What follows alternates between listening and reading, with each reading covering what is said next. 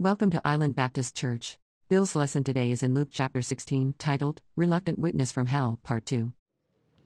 Hello, good morning. Everybody okay, as far as you know? We're in Luke chapter 16. We're working our way through the book of Luke. And at a sweet spot, I guess if we could call it that, in the book of Luke, where we have these parables, many of which are unique to Luke. The parables of Jesus, probably told many times, many places. There's no television. You know, Jesus is traveling through the land of Israel, town to town, place to place, often preaching similar things, often preaching the same stories because the needs are the same, circumstances are the same, sinners that need repentance, sinners that need to return to God, people that need their lives changed, circumstances that need to be spoken to, so often using the same stories, sometimes under different circumstances. That's why you read the Gospels and you find these some of these parables, not this one, but we're in Luke chapter 16, verse 19. It's unique to Luke as far as the Gospels go, but some of these parables are all four Gospels, sometimes three of them, sometimes two of them. And then sometimes when you read them, they're like, okay, he tells it this way one way, or maybe Mark wrote it differently, or John wrote it differently than this one. And in some cases, it could have been different necessarily, but in most cases, they're talking about two totally separate instances. You have two totally separate instances, for instance, in the book of Luke, where you have the Lord's Prayer as we know it, our Father, if you will. And you have the Lord's Prayer in the book of Matthew, and there are significant differences between the two, but if you'll look at them, they're told in totally different places. And so Jesus is teaching on prayer in both cases, but one is from a position of he's trying to instruct people who don't want to listen to him. In other cases, he's instructing people who do want to listen to him. And so the points that he's making, how would you like to have everything that you've said put in a book and somebody to analyze it for the next 2,000 years? Well, I bet we can find some things that you told it differently, let's just say that, from one time to the next. And because circumstances change and people change and needs change and stories change because the point that you're trying to make is also different. So same is true with Jesus. People say, oh, there's contradictions in the Scriptures. Now, the contradiction is between your ears. It's not in the Scriptures. In other words, it's that you don't understand it is the reason why it contradicts. It's not because it's not true. It's not because it's not accurate. But you do not understand the circumstances of the situation. If all you're going to do is read it in cursory fashion, well, yeah, you're going to find contradictions. But it's because of your lack and not that of Scriptures, if I can say that. So, and I guess I can because I just did. So there you go. Luke 16 is where we are. Verses 19 through 31, and we began last time looking at this parable, and it's a parable of death and hell. And I know that we're in the season, this is the holiday season. We have our lights up for the first time, and this is all about hope and the coming of Jesus Christ, but it's not where we are in the Scriptures, and yeah, I understand that. And so I don't know what to tell you other than just to get over it, because that's where we are. And we're making our way through. We take the good with the bad, if you could call it that. We take the happy with the sad, the hopeful with the depressing, because all the Word of God for all the people of God, and that's what we have to have. And so here we are, Luke chapter 16, verses 19 through 31, is a story of a man who died and went to hell. Let's take a look at it. Therefore, now there was a certain man, verse 19. He habitually dressed, so he's wealthy, very, very wealthy. Fine linen and gaily living in splendor every day. And a certain poor man, very much the opposite, named Lazarus, who was laid at his gate, covered with sores. He would go to certain possible better places to prosper there. And he was laid at this guy's gate. So he's very sick. He's very lame. Apparently he has to be laid there. The word literally means to be dumped there. So he's dumped there. And he is going to, that's where his life is. Longing to be fed, very hungry also, with the crumbs which are falling from the rich man's table. Besides, even the dogs were coming and licking his sores. So wow. Yeah, have you been that sick? Now it came about that the poor man died and was carried away to the angels to Abraham's bosom, which is a colloquial way of saying heaven or paradise. And the rich man also died. But it doesn't say where he went, but you're going to see it in the next verse. And in Hades, he lifted up his eyes, being in torment, and saw Abraham far away and Lazarus in his bosom. And he cried out and said, Father Abraham, have mercy on me. Send Lazarus that he may dip the tip of his finger in water and cool off my tongue, that I'm in agony in this flame. What kind of place is it? How horrible does it have to be that a drop of water will make all the difference for you? That's not a place you've ever been in. in a place you can't imagine, but a place that Jesus is warning us about. We would be very wise to listen to him. Besides all this, between us and you, there's this great chasm fixed, in order that those who wish to come over from here to you may not be able, and that none may cross over from there to us. And he said, then I beg you, Father. So he can't get any relief for himself. Notice he's looking, therefore, relief for his family. That's awesome, I think, to a certain degree. Father, be send him to my father's house, my 5 brothers, that I may warn them, lest they also come to the place of torment. So he's asking Lazarus to be raised from the dead so he can go back and warn his brothers. He's figured that'll work. And Moses, notice Abraham says, they have Moses and the prophets to hear them. Let them hear them. So Moses and the prophets is the way that a Jew referred to the Bible, whole Bible. Moses writes the first 5 books of the Bible, and the prophets are the rest. Say they have the Bible, they should be listening to what God says. That makes sense. He says, no, Father Abraham, but if someone goes to them from the dead, they will repent. And his answer is interesting. No, they won't. Is that the way you think? So that's what the Bible teaches. No, they won't, Abraham says effectively, if they do not listen to Moses and the prophets, the Bible. Neither will they be persuaded if someone rises from the dead. That's an amazing statement. We're going to take that in together as we consider these things. So since we're on, morbid issues, have you considered your epitaph? What's going to be written on your tombstone? It's a goal. We set goals, right? So how about a goal of what you want people to believe about you once you're gone? So she was a good old girl, so why don't you go ahead and plan that and then try to be a good old girl? How about that? That would be a great, or a guy, whichever case may be. Here's an interesting epitaph from someone up north. I'm not exactly sure, one of here in the States. He had this scrawled on his tombstone. This is what it says, quote, consider, young man, as you walk by, as you are now, so once was I. As I am now, so you will be. So prepare, young man, to follow me. So, wow, what a sobering epitaph, right? Somewhere later on, some wiseacre came along and scrawled these words underneath that epitaph. To follow you, quote, to follow you, I am not content until I know which way you went. Pretty good.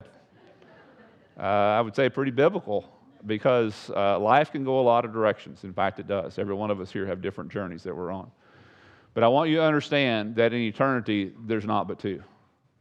And if you want to understand what life is about and all the directions that we go, life really boils down to you deciding which one of these 2 you're going to spend forever in.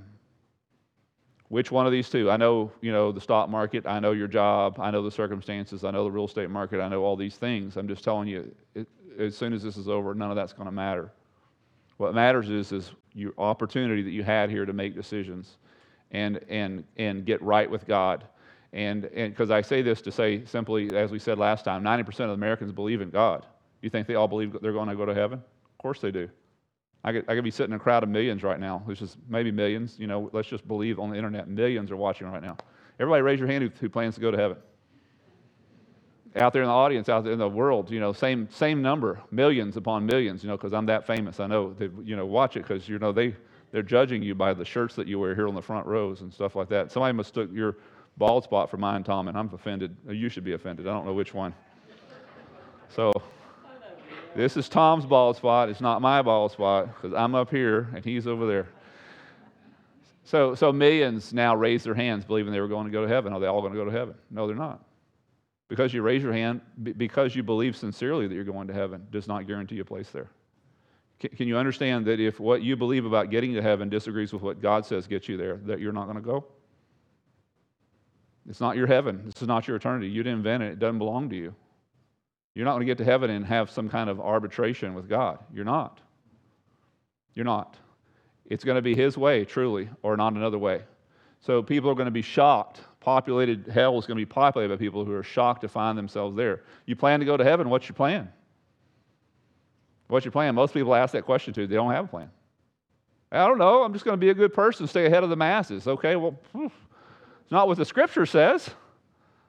Not what it says. It says, here's what it says very in my congealed form. You have to have a personal encounter with Jesus, who is the Savior, in which you trust Him to pay for your sins so that your sins can be forgiven and he will guarantee you a home in heaven. He's the only Savior. You cannot save yourself. That is the congealed version. You have to have a personal encounter with the Savior. Don't talk to me about your church attendance and how good a person you are, even though I think those things are great. I'd rather you be that than something else. But to expect that somehow your idea of getting to heaven is going to be okay and rubber stamped by God when you get there, I'm sorry, you'll be forever mistaken. Don't do that to yourself. So Jesus is the eternal one. He's the owner of both places. He created both of them. He knows what gets you in and what gets you out of both places, and you're not going to listen to him. So how long have you lived? Can you tell me what's going to happen tomorrow for sure? And yet you're basing your whole eternity on a hunch that you have? And I don't know, knuckleheaded people that you listen to? Really? They've not been there either? But the one who's come from eternity into time and back into eternity has told you how it all works, and you're not going to listen to him. I would say that's not very wise, for sure. How long do you plan to live, right? You can't even tell me what's happening tomorrow, so how can you tell me, how can you possibly bet your whole eternity on that? It'd be crazy. That's why God comes to us in Jesus and comes and teaches us these stories as sobering, as hard as they are, because we need to hear them. So this story breaks into three parts. If you were with us last time, we saw this, and we're going to run through these pretty quick because we've got to get to the stuff we didn't talk about last time. But it breaks into a life, these guys, both these guys, Lazarus and the rich man, their life, their death, both of them relatively short, but the life after death is what it spends most of the time on. The life of the rich man, of course, is extreme wealth. Like I said, there was no clothing industry back then. The clothing industry had to be, everything was, last thing was made by hand. There was no Walmarts. There was no Dillards. If you were a middle income person, you may have 5 sets of clothes you lived in your whole life. From birth till elementary school, from elementary school to junior high, from junior high to high school, from high school until you're married, and then the rest of your life, one more set of clothes. That's it. And you'd be very, very, very blessed to have that. You would have retrofitted the stuff that you had from the other times that had been sewed in together. They just simply, you couldn't afford. It was very, very hard and very, very expensive to have clothing made. The fact that this guy was living in lavish clothes every single day tells you he is among the very, very high percentile. No, not very many people like him in the whole world, much less in the land of Israel as it's described here. So we're looking at extremes. You have this other guy who's extremely poor. The word for the Greek for poor means he literally has nothing. Like he's wearing it. It's on it. Everything that he has. No storage unit, no car, no nothing, no house to store anything in. Extreme poverty, also extremely ill. Like I said, laid at the gate, it's kind of like he kicked him out. Drive by on a cart and just push him out because he couldn't get there by himself. At the best place he possibly could, possibly to beg, hopefully have just a morsel to eat, hoping to eat what was coming from the man's table. Again, extreme hunger. We talked about this last time. The crumbs is talking about there. We interpret crumbs very differently than they would have. They didn't have crumbs the way we do. They would take their old bread. Their bread was not Wonder Bread. It was not, I don't know, Mrs. Baird's or H-E-B or not that kind of bread. It was no buns. Most of it didn't rise. They make tortillas out of it, pita bread, if you will. They would eat this bread. It was a part of their daily meal. It was the basis of all that they did. In some cultures, it's rice. In some cultures, it's other things. In their culture, it was bread. And they would have these flat pieces of bread, and if you were wealthy, you made a lot of it, and you had some left over. And if it was left over very long, without refrigeration or anything else like that, the stuff got stale within a day or two. And so, of course, they were too good to eat that stuff. And so what they would do is they would wipe their hands with it. So at the end of the meal, you didn't have a cloth napkin because, like I said, it's very expensive to build stuff like that. Didn't have paper. Paper wasn't invented for probably 300 years. They would wipe their hands with the old tortillas, if you will, the old bread. They would wad it up, throw it under the table, and the dogs ate it. With that food, the guy was longing to eat. If he could just get a bite, he was happy to have that. Nasty stuff, right? Stuff we wouldn't otherwise eat. He would be happy to have gotten that much. So extreme circumstances, very rich, very poor. They both die. The major equalizer, right, of everyone is we all go through the same gate when we get to the end, no matter what our life, how different our life is. And in this story, you need to understand the culture, and it's part of the force of the story, is that in that culture, they believe that how you lived in this life is how you're going to be in the next life. So they would have assumed that the rich guy was an automatic admin into heaven, and that the poor guy, they considered the way you lived in this life is to be eternity's mark on you. So if you're poor and sick and live a short life, eternity is marking you as a sinner who's headed to hell. Hell's got to have occupants, and they've already marked you as one of those. That's the way they would have seen it. Likewise, the truth would have been opposite would have true for the rich guy. The fact that he's wealthy, the fact that he's prosperous, the fact that everything he has either turns to gold or already is, they would have considered him, and the rich clothing he's marked by heaven. And notice the story is the exact opposite. They would have been blown away by this.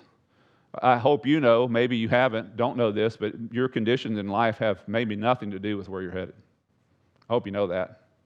Your circumstances right now may not have anything, and they could be really bad, may not have anything, listen, to do with God's opinion of you.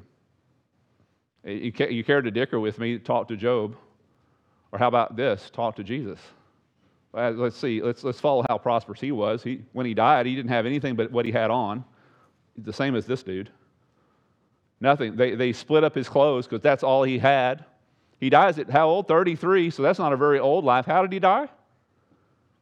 And he on trumped up charges? Obviously, he's cursed of God. In their culture, they would have thought that. No, he's definitely not. He's the Son of God. He's the only begotten of the Father. So there was no relationship between how he was treated in this life and how God actually felt about him. I'm just saying that may be very true for you. So be very careful if you think you've got everything coming up roses for you and think, oh, God's blessing me. Well, I'm not saying he's not. I would say more carefully, he's putting you to the test. And brother, you just got one life to pass. Be careful. Be very careful. And your life may be really, really bad, and it may not have anything to do with how God feels about you. Anyway, just an important point to make here. So these guys go the opposite places of where everybody would have thought, and they immediately go to places of complete consciousness. This guy, the rich man, goes to a place of torment, which, by the way, is the same place awaits everyone who dies outside of faith in Christ, not turning to God. Are you ready for that? If that is you. Well, I don't think it's going to turn out that way. Well, you're welcome to think whatever you want. May I say, what's the chances of you being right? Since you can't tell me what you're going to do tomorrow for sure, but you're going to bait your whole eternity on a hunch. Doesn't seem too wise to me. This guy's wound up in a place he never thought he would be. And the scripture says he lifted up his eyes. Literally, he came to himself. He had first moment where he realized, that's not the place to have your experience. All right? We all have them. We all wake up, hopefully sometime, and hear me, you're going to. Eternity's going to be a place where we're all going to be 100% awake. Totally sober. This guy is very sober. The guy in the previous chapter got sober. He really, literally and figuratively in every way. The prodigal son, he went out and just squandered everything, but he came to himself before he died. That's the way to do it. It's after you die, it's a guarantee. The great thing is that before you die, you can come to, it means you've left yourself, by the way, what you should have known, what was taught to you, what was the right way. He did know these things, he just didn't do it. But he came back to himself and was able to repent and make things right. And that's the opportunity you have in this life. It's very short. Don't waste your opportunities. Because the next life is going to be complete sobriety. Complete. But no chance to change your destiny. That's the difference. And it is huge. Massive. So after death, he has complete realization of himself. He also has complete memory. In verse 25, it tells us there that in other places, it tells us there that Abraham is calling to his remembrance. Remember, son, that in the life that you lived, you had everything. So he has a memory in eternity. Does that bother you? Some of us have a problem with eternity. One of the great things about eternity is we're going to be able to forget everything. I can't find that in the Bible. I mean, you may have that opinion. I'm just saying you didn't get it from the Scriptures, as best I can tell. Neither heaven nor hell are going to be places of oblivion. A place of complete realization of whatever happened in this life. As far as hell is concerned, you're going to have a memory, if you wind up there, and I hope you don't, a memory of every time you had an opportunity to do the right thing and turn to God. You're never going to be able to forget it. Part of what's going to make hell hell. Your memory is going to be perfect there. We forget things here, don't we? Why is that? Well, for you young people, here's what you need to know. It don't get no better. You don't get prettier.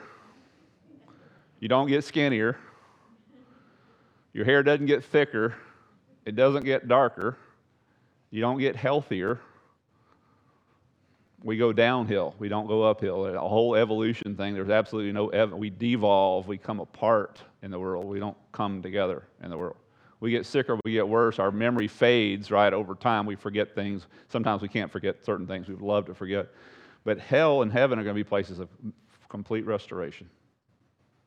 Complete restoration of everything. We have people in this life, because of their memories, they fall into things like drugs and alcohol. I understand that. They want to get rid of, whatever. Of course, as soon as they come out of that, they have to go right back to it, because you can't forget. And we have people that take their own lives, unfortunately, because of their memories, right? So I just want to say this, and again, not casting any judgment on what they do or don't do. I'm just saying, understand, eternity is going to be a place, no Alzheimer's there. No forgetting there. Very clear in the statements that Jesus makes here. Very clear this guy had a full understanding of all that had happened to him. Remembers his brothers, his circumstances, the chances he had. He even knows Lazarus, even though he did nothing for him. And what happened to Lazarus, he knows all those things. So eternity is a place of clear memory, also a place of clear, very much sobriety. Down there in verse 27, he's so sober, he's like, hell is a real place, and people are really going there, and I've got to do something about it. And he's intervening for them. Send back Lazarus. Wow. Like I said, you come to yourself there.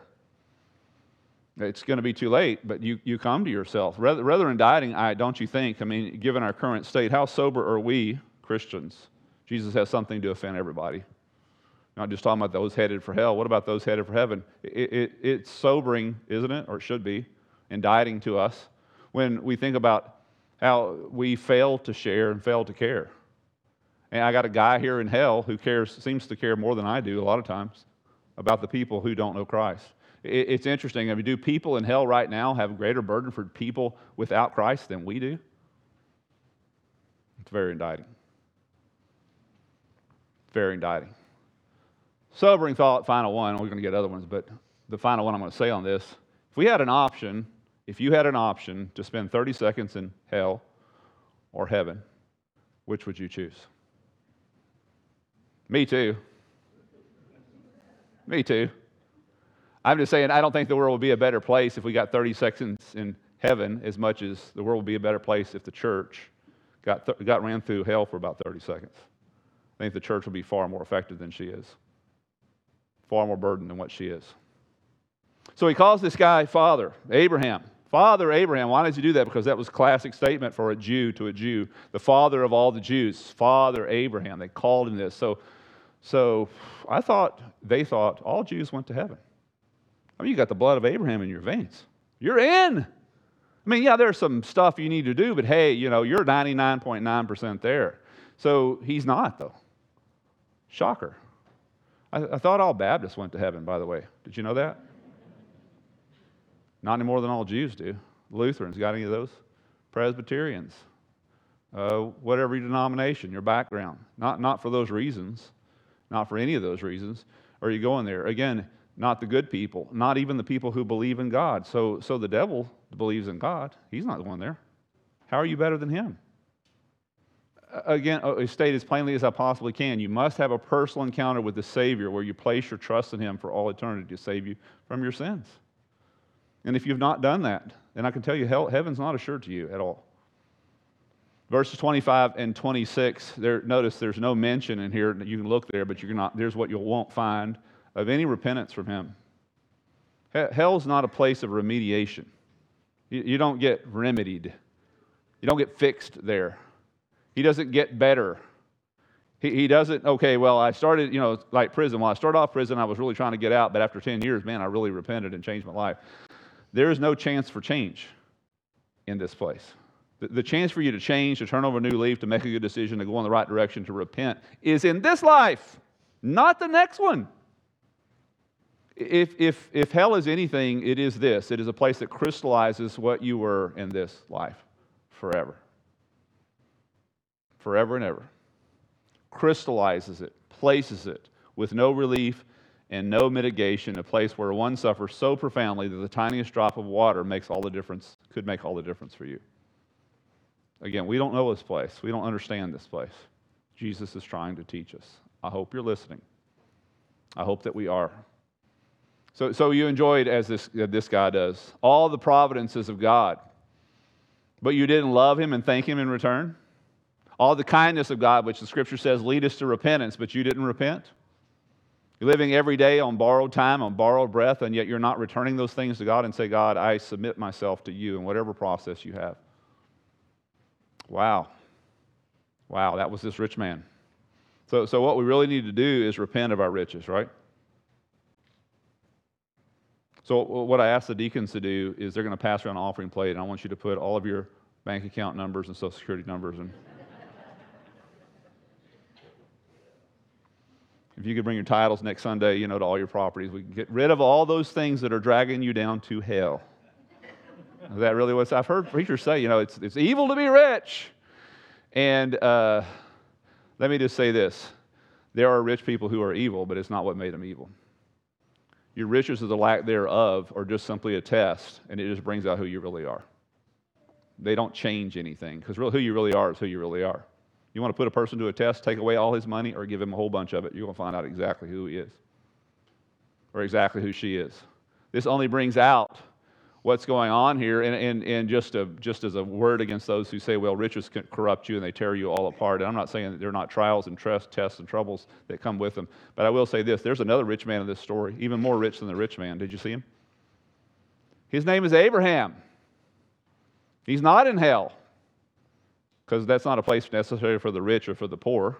It's hell. Heaven's a place for those who place their faith in God's Son Jesus, and that definitely is Abraham. Abraham was more wealthy than possibly you could have ever thought or imagined. Let me just give you an illustration. If you read carefully the Old Testament, one of the things you'll find about Abraham is just simply what he had.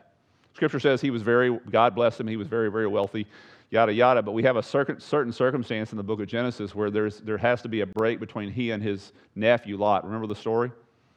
Nephew Lot had been running with Abraham, and he's accumulating, holdings, and Abraham, of course, has holdings and power and servants and other things, and it says that there was no more room, that literally Lot had to go across the Jordan River because Abraham, his holdings dominated the whole other side. So the whole promised land, with the cows and chickens and goldfish and servants and tents and everything else that Abraham had, that he had so much of it, there was not enough room for Lot to stay on his side of the Jordan River. That's mind-boggling. Let me just illustrate this for you. How wealthy was this guy? That there was not enough room for anybody else to be on his side of the river. Now, I've told you before, and I've been there just recently, Israel's a small place. For a nation, it is small. But for a single holding, 5.5 million acres is the current land mass of Israel. It was bigger than that in the time of Abraham. So he had so much goats and sheep and camels and cows and corn and cotton and, sugar cane or whatever else he grew, that there was no room on 5.5 million. How many cows is that? See, I think we've maybe underestimated how wealthy this guy was. Very, very wealthy. And yet, his circumstances are completely different. So again, it's not riches that condemn us. It's our response to them. It's just a test. That whole life is just a test. Your health, your abilities, your capabilities, your opportunities, the money or lack of the money that you have, just simply a test. You really need to pass that test. Verses 27 through 31. Let's conclude with that, because I think it's rich and it's important for us, not to say that any of the rest of it isn't, but it's rich and important because it's a point that needs to be made very strongly. And he said, "Then I beg you, Father, that you will send him," that is Lazarus, "to my father's house." So bring him back from the dead. Huge miracle. "That I have 5 brothers, and that he may warn them, lest they also come to this place of torment." And Abraham said, "They have Moses, they have the Bible. Let them listen to it." He said, "No, Father Abraham, but if someone goes to them from the dead, they will repent." A miracle, God. Bring about a miracle, right? He said, "No, that's not true." Is that what you would have said? I don't know about what I would have said before studying the Scriptures. "If they do not listen to Moses and the prophets, neither will they be persuaded if someone rises from the dead." Wow, I think that is so instructive. But isn't there a part of you that agrees? Why doesn't God just pull out all the stops? If God really wants people to be in heaven, here's the argument. Why does it just blanket the sky with angels? Resurrect, I don't know, half the cemeteries in the United States of America, and then the rest of us will turn to Christ, right? No, they won't. No, they won't, number one, because that's what Jesus says. So no, they won't. But also, not only does Jesus say it, he also demonstrated it. Remember how many miracles did Jesus do? Countless. You know, he literally banned physical ailments from the whole promised land. Every person that came near him healed, no matter what it was. Mental illness, physical illness, spiritual, demonic illness, all of them healed. All they had in some cases to touch him, healed. In long illnesses that there were no answers for, boom, every time they came in contact with Jesus, every time, at a distance, he would just simply will that a servant be healed or another person be healed. Boom, they were just everybody healed. Fed them all.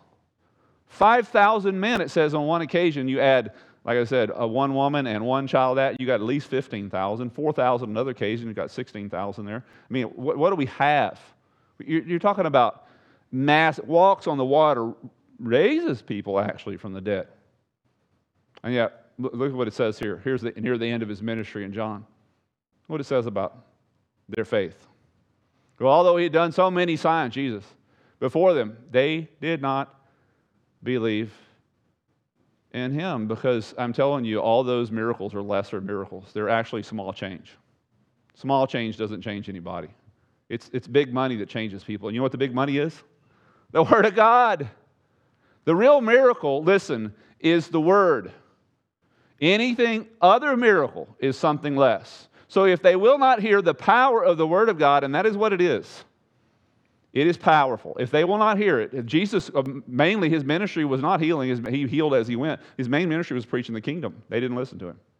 So they didn't listen to him, what he said. Of course they're not going to be converted by any other miracle he does. Of course they're not. See, it's not that God doesn't care and he doesn't want people reached. He just knows that the most powerful thing that he's given to the world is his word. And if they will not listen to his word, they will not listen to anything else. You will not. Oh, if he had saved my grandmother, I would have trusted him. No, you wouldn't have. If he had healed my leg, I would have gotten saved. No, you wouldn't have. No, you wouldn't have, because you're not going to don't tell me you're going to believe a lesser miracle when you didn't believe the greater miracle, his word. He's teaching you, he's speaking directly to you, and you're putting him off, and you're not listening to him. He did, by the way, raise people from the dead. In fact, not long after he says this story, this parable, he raises a guy by the name of Lazarus from the dead, different Lazarus. But you know what happened, right? Lazarus had been dead in the grave 4 days. He raises from the dead. It becomes this great revival. Of course, lots of people believe because of the miracle, because not to say miracles aren't important. But notice the main Bible teachers, notice their response. The chief priests and the Pharisees gathered a council and said, "What shall we do? For this man works many signs." What's the problem with that? If we let him alone like this, everyone will believe in him. What are they worried about? And the Romans will come and take both our place. We're going to lose our jobs. What idiots, right? What nincompoops. So this guy is healing and raising people from the dead, and they can't see any further past the ends of their nose what their job is or what their position is. Because why? Because miracles don't change people. Yeah, if you believe the miracle of the word, then a miracle like this, of course, takes you even further. I'm not against miracles in any way. Don't hear me on that for sure. But if you won't believe the word, then not a sign in the world is going to change your life, heart. I promise you it won't. It's not that people don't know. It's just that they don't respond. Again, here was their ultimate response. So after he raises Lazarus from the dead, notice the plan of the chief priests plotted to put Lazarus to death. Oh, you feel bad for Lazarus. So I go through sickness and death, and I die and I go to heaven. I'm up there and blissful. And then God comes and says to you, "You know what? I'm sorry, but you're going to have to go back." I would be so mad at my sisters and whoever else wanted me to be raised from the dead. And I would be for sure preaching at him, say, "You better get it right this time." And then lo and behold, they're going to try to kill him again. At least by that time, he's like, "I've been through this before. It's not that big a deal." So, I don't know. Plot to put Lazarus to death because on account of him, many of the Jews went away believing in Jesus. Oh, wow. See, none of the miracles that he did meant anything to them. Yeah, the people that had already believed in his word and trusted what he had said, yeah, the miracle made a difference for them, but it was the greater miracle they believed in first. And if you don't believe the greater miracle, the lesser miracles, even raising somebody from the dead, man, it matters none. But it's not that people don't know. Even though they try to put God out of their minds, Romans 8 makes it very clear. Romans chapter 1, verse 18. Although they knew God, they did not glorify him as God. They put God out. God's not a part of my life. I don't even think about him anymore. Okay, good luck with that. Nor were you thankful. They became fuel in their thoughts. But even though they did not like to retain God in their knowledge, they just don't like it. I don't want it. I don't want to think about it. They still can't help it. God gave them over to a debased mind. They didn't want it. They wanted him out of their life. I don't want anything to do with God. I don't want to think about God anymore. They can't get away from it because ultimately it's written in their hearts. So although they knew God, God's righteous decree that those who do such things deserve death. They not only continue to do these very things, but they also approve of those who practice them. See, people pass into eternity even though they've inebriated themselves through some system of thought or practice or whatever, or chemical or whatever, to think, oh, well, there's no such thing as God, there's no such thing as judgment. Yeah, deep in their hearts, they know. They know. They know what's heading, and because they know this, because the ultimate communication power of God has already gotten to them, and that's this. For the Word of God is living and powerful, sharper than any two-edged sword, piercing even to the division of soul and spirit, the joints and marrow, and is a discerner of thoughts and the intents of the heart. See, all other miracles are outside of you, even your physical body. It's not where the problem is. So my broken leg, or my sick grandma, or the fact that I need this miracle or that miracle, yeah, that's a problem, but that's on the outside of me. What's on the inside, the discerner of the thoughts and the intents, my heart, you see. See, the power of God, the reason why there is not a greater miracle than the Word of God is because of how far it goes. There's not a deeper spot than that. Where we're going to go, if we can't get to you there, we're not going to get to you from anything on the outside of you. The power of God, the Word of God is there. The Word of God is sufficient. God says it. Abraham says it. Jesus says it. The testimony of history proclaims it. The wicked do not cease, as we back to our story, to exist. They go to a place of torment, no matter what you think about it. Jesus said hell is a real indeed. God desires very clearly not that we should not go to a place like that, not that any should perish there. His desire is that you come to faith in His Son. How much more can He do other than to send His one and only Son to die to take your place, to pay for your sins? So that if you have a personal encounter with Him in which you trust Him, ask Him to be your Savior, and that God wipes your whole sin slate clean, not just the past stuff or the present stuff, but the future stuff as well, knowing everything that you would ever have ever done or ever will do. How much more clear can it be that God doesn't want you to go to the place that we've been talking about today? I don't see how it could be more clear than that. But you've got to hear and respond to what God says. But the simple fact is, if you insist to go there, you will do it. But you will do it over the body, the dead body, and the shed blood of Christ. I want to ask if you would bow your heads and close your eyes with me. Have you had a personal encounter? I'm not asking you if you call yourself a Christian or that you go to church or what denomination you're part of. I'm asking you, have you had a personal encounter with the Savior, Jesus? Jesus wasn't bringing anybody to any denomination. He wasn't bringing anybody into any kind of religious system. He was actually asking them to come into contact and personal relationship with Him. See, everlasting life is not a system. It's not an order of doctrine. Everlasting life is a person. Jesus says, I am the way and the truth and the life. No one comes to the Father except through me. So are you trying to come some other way? That way it won't work. Jesus is the only way. Lord, I thank you that you stand ready to accept everyone who will turn to God through you, who will turn to God knowing that their sins have to be taken care of, have to be forgiven, and there's just one way for that to happen, and that's through you. Jesus, you're the Savior. You're the door. You're the gate. You're the only way in, and all those who come through you, they will be saved. Thank you, God. We have that absolute assurance. Thank you for offering this to us, God. We don't deserve this. We could have gone off into oblivion without you owing us any explanation, but that's not who you are. You love us, not wanting us to perish, but to come to repentance, God. Help us to come to repentance today, we ask. In Jesus' name, amen. Thanks for visiting. Find us at www.islandbaptistchurch.org.